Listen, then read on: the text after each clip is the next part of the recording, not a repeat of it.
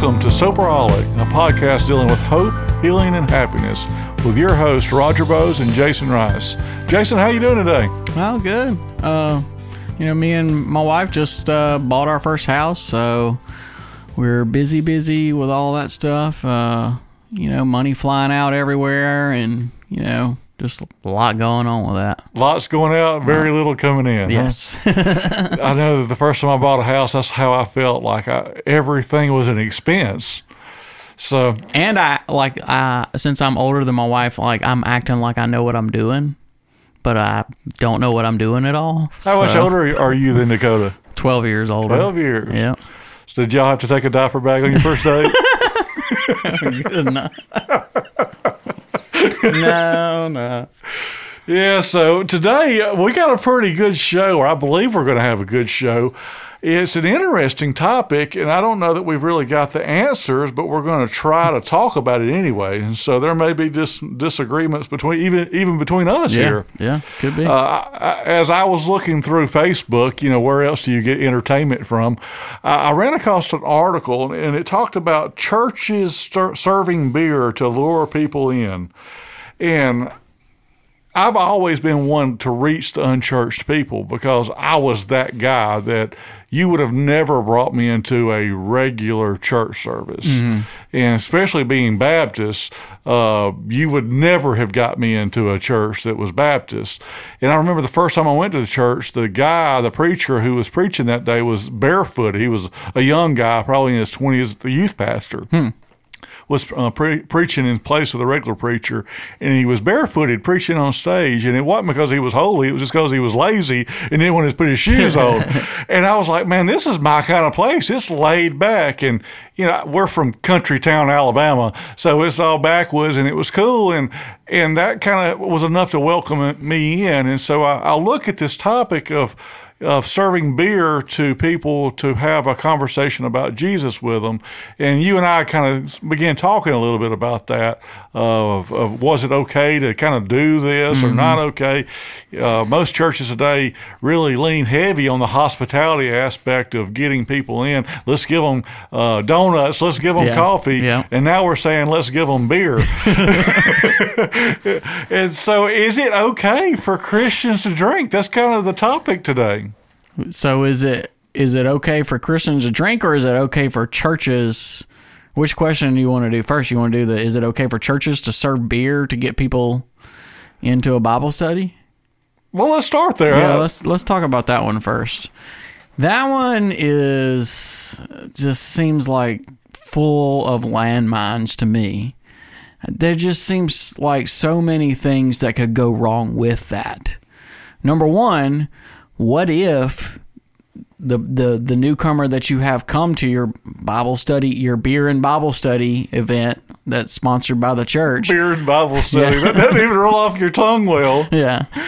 Well, I'm sure if you went and looked up on the internet, they probably got some pretty catchy Bibles names. and brewskis. Yeah, they probably got some catchy names.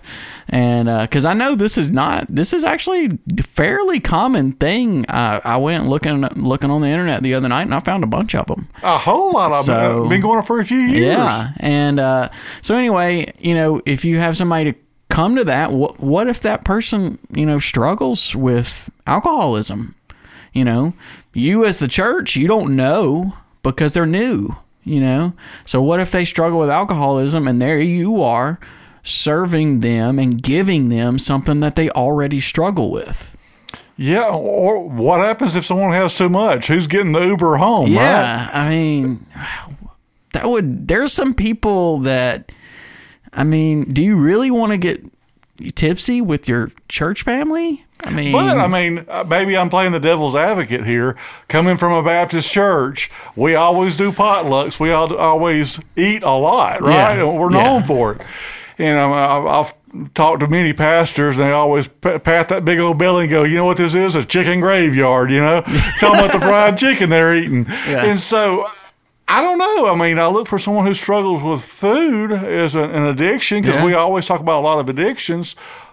Is it okay to throw out the food in front of someone who's struggling with food then? Yeah, that's a good question. It's difficult to answer. Is that is that the same thing? I don't know. Yeah, I don't know. I mean, I guess you could look at that as the same thing. You're enabling one of their addictions in both cases. It's a difficult subject that we're walking into here, and almost scared to walk in it, to be honest with you, because I could see both viewpoints from it. I know from someone who has struggled with drinking themselves, I say, for me, there's no way that I could drink. It makes no sense whatsoever. Yeah. And then you look at someone who may have a food addiction or struggle with food, binge eating, or something along those lines. They have to eat, whereas someone who drinks doesn't necessarily have to drink. Yeah. And so I can see some separate. So, yeah, I don't know. For me, my opinion about whether a church should serve alcohol to try to draw lost people in is no. I see too many downsides and not enough upsides to it. I mean, is it a sin for a church to do that, or is it wrong?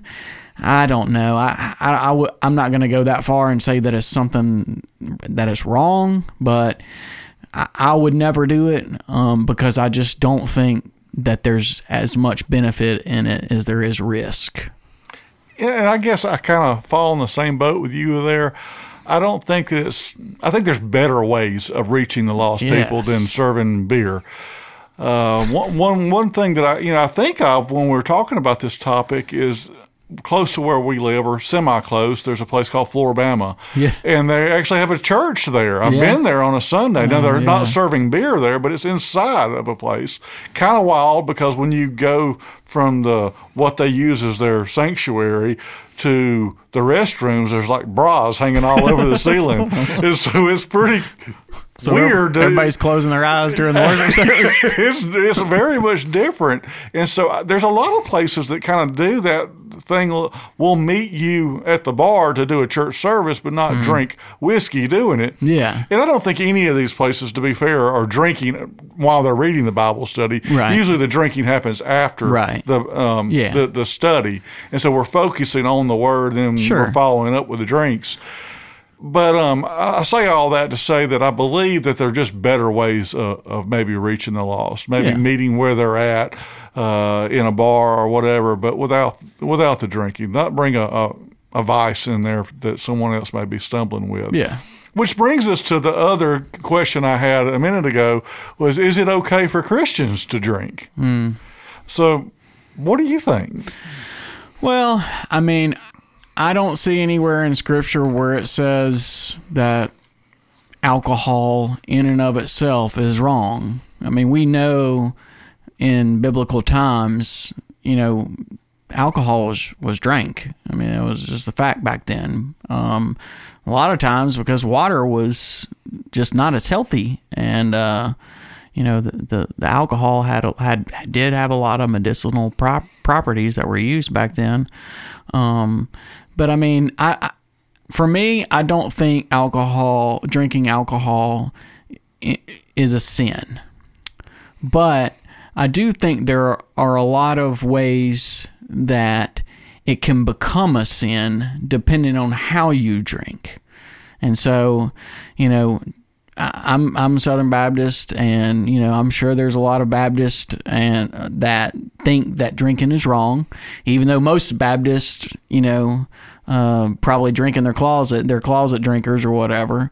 But I know for me that drinking is wrong because I have an alcoholic tendency when I drink, and the same with drugs. I can't drink just one beer and call it quits. It's just not possible. I've tried it a bunch of times and it never works out.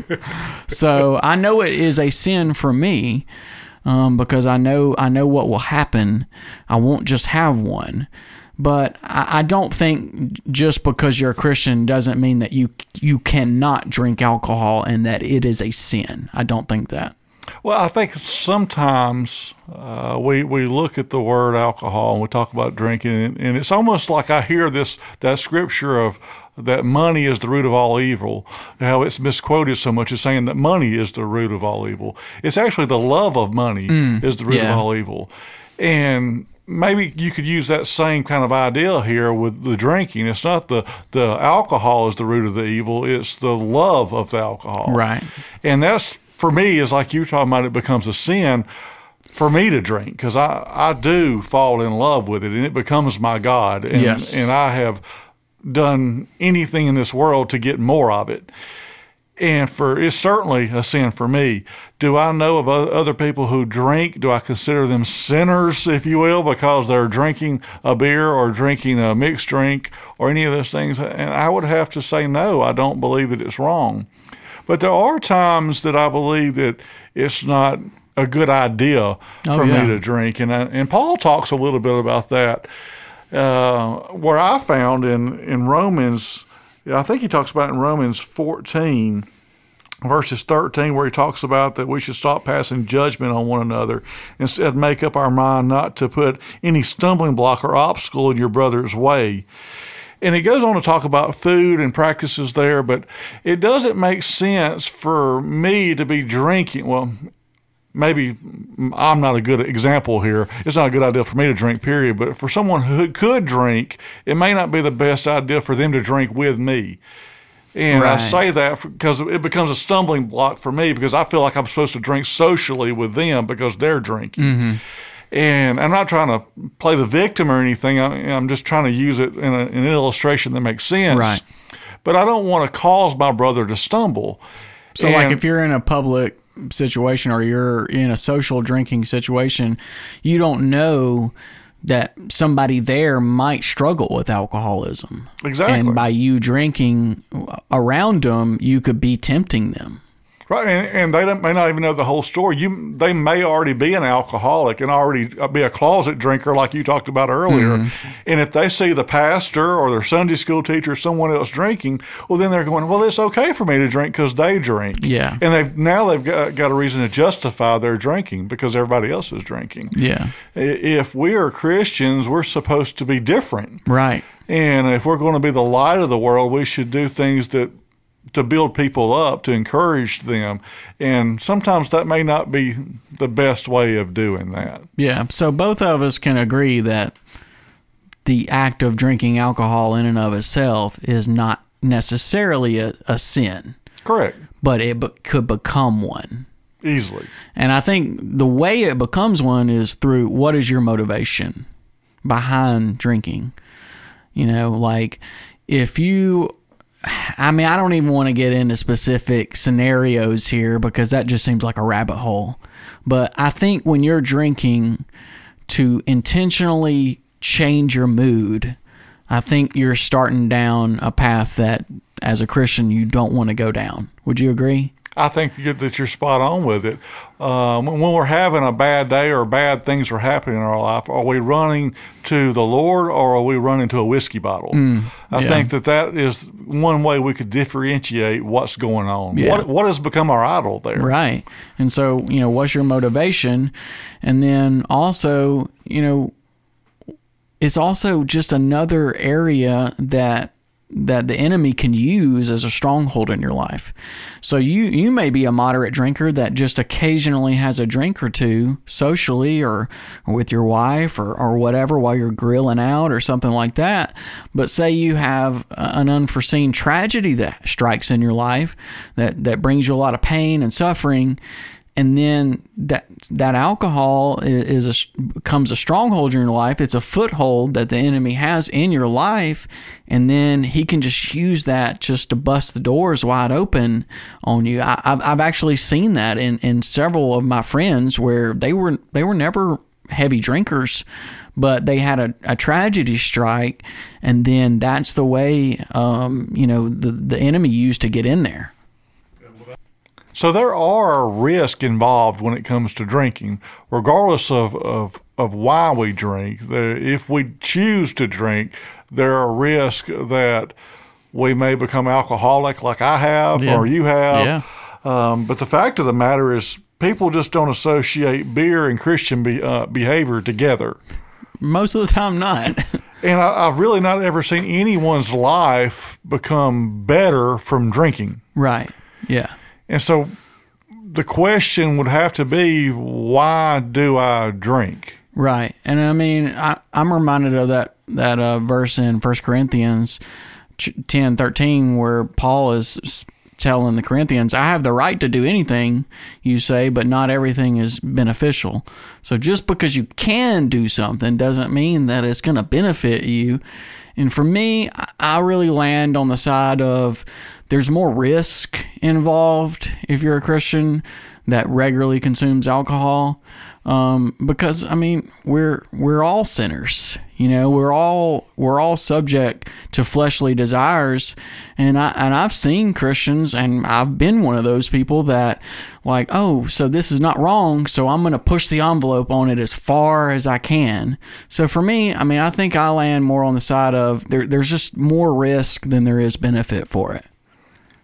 As a Christian, I guess you've got to look at it, and if you believe that drinking is permissible, that you could do it if you chose to, that there's nothing wrong with it, then there's almost the list you make of the pros and cons. Just the pros outweigh the cons. Right. And that's where you make your decision at. Is it beneficial here or is it not? Yeah. I think that's the bottom line, because the list to me of the risk is, you know, if I wasn't an alcoholic, I'm saying, and I was just a Christian that didn't have a substance abuse problem, you know, the list would just be a lot longer that are the risk than, you know, the benefits. I mean, there's so many we didn't even talk about, like hurting your witness and others that we didn't even go into. One of those is drunkenness. Yeah. As Christians, I mean, it tells us clearly in the Word of God that we're not supposed to be drunken, that we should be of sober mind. And so what does it look like for a Christian to be drunk? I know, like here in Alabama where we're from, state law says a driving under the influence is 0.08, but that's a state law, a man-made law. And God doesn't really outline what it looks like to be drunk, drunkenness, if you will. So what does that look like for us? Yeah, that's sort of a gray area, because, you know, you can't do it by drinks, because you can have a big guy that can drink 10 and he still seems the same, or you can have somebody that's smaller drink one drink and be tipsy or even drunk off a drink or two, you know. So it's really comes down to you knowing, you know, then how do you know what your limit is until you get drunk? And you've already sinned. Yeah. So, I mean, you're hard. in this, you start in a place where it's not sinful, but then you could easily cross the line to where it becomes sinful. Yeah. And so as a Christian, does it make sense for us to play in that arena to where we could easily become sinful just trying to find the line? Right, yeah. And that goes back to the whole, you know, I'm going to push the envelope thing. And I mean, I think that's what the Corinthians were doing a lot. And a lot of Paul's writings deal with them trying to push the envelope. Let's see how much I can get away with here. And if we're really seeking after the Lord and trying to be a light and a witness in our world, then we should really try to get away from that line and be more holy in everything that we do and try to be more like Christ. And I don't think that Christ was trying to see where the limits were. Right. I mean, we know that he knew the limits, but, you know, we don't see him testing the boundaries. Right. And I guess that's really our flesh speaking to us. We're trying to always find the boundaries. And if we find ourselves in that place of trying to push the limits, then we see that we're not really in God's will. We're just doing self-will at that point. Yeah. Well, guys, that kind of wraps up our show today. I don't know if it was really clear answers for you, more probably of our opinions and what we see from the Word of God. And there's certainly more than what we shared with you written about it there. And if you're on the fence of whether you should drink or not drink as a Christian, I would tell you the first place I would look is in the Bible. There's no better place to look than the Word of God for the answer. You can't always listen to your preacher. You can't always listen to a podcast host, but you can certainly believe what the Holy Spirit shows you in the Word of God. And so we would love to hear from you here at our show at soberholicpodcast@gmail.com. We'd like to hear your questions. We'd like to hear your comments on it. I'm sure that you've got comments, and I'm sure we'll get tons of email over this segment of what you believe and how we're wrong. And whether you believe that we're right or wrong, we want to hear your comments at soberholicpodcast@gmail.com. And so there's one more show, Jason. We're wrapping this one up. I'm Roger. I'm Jason. We're signing off.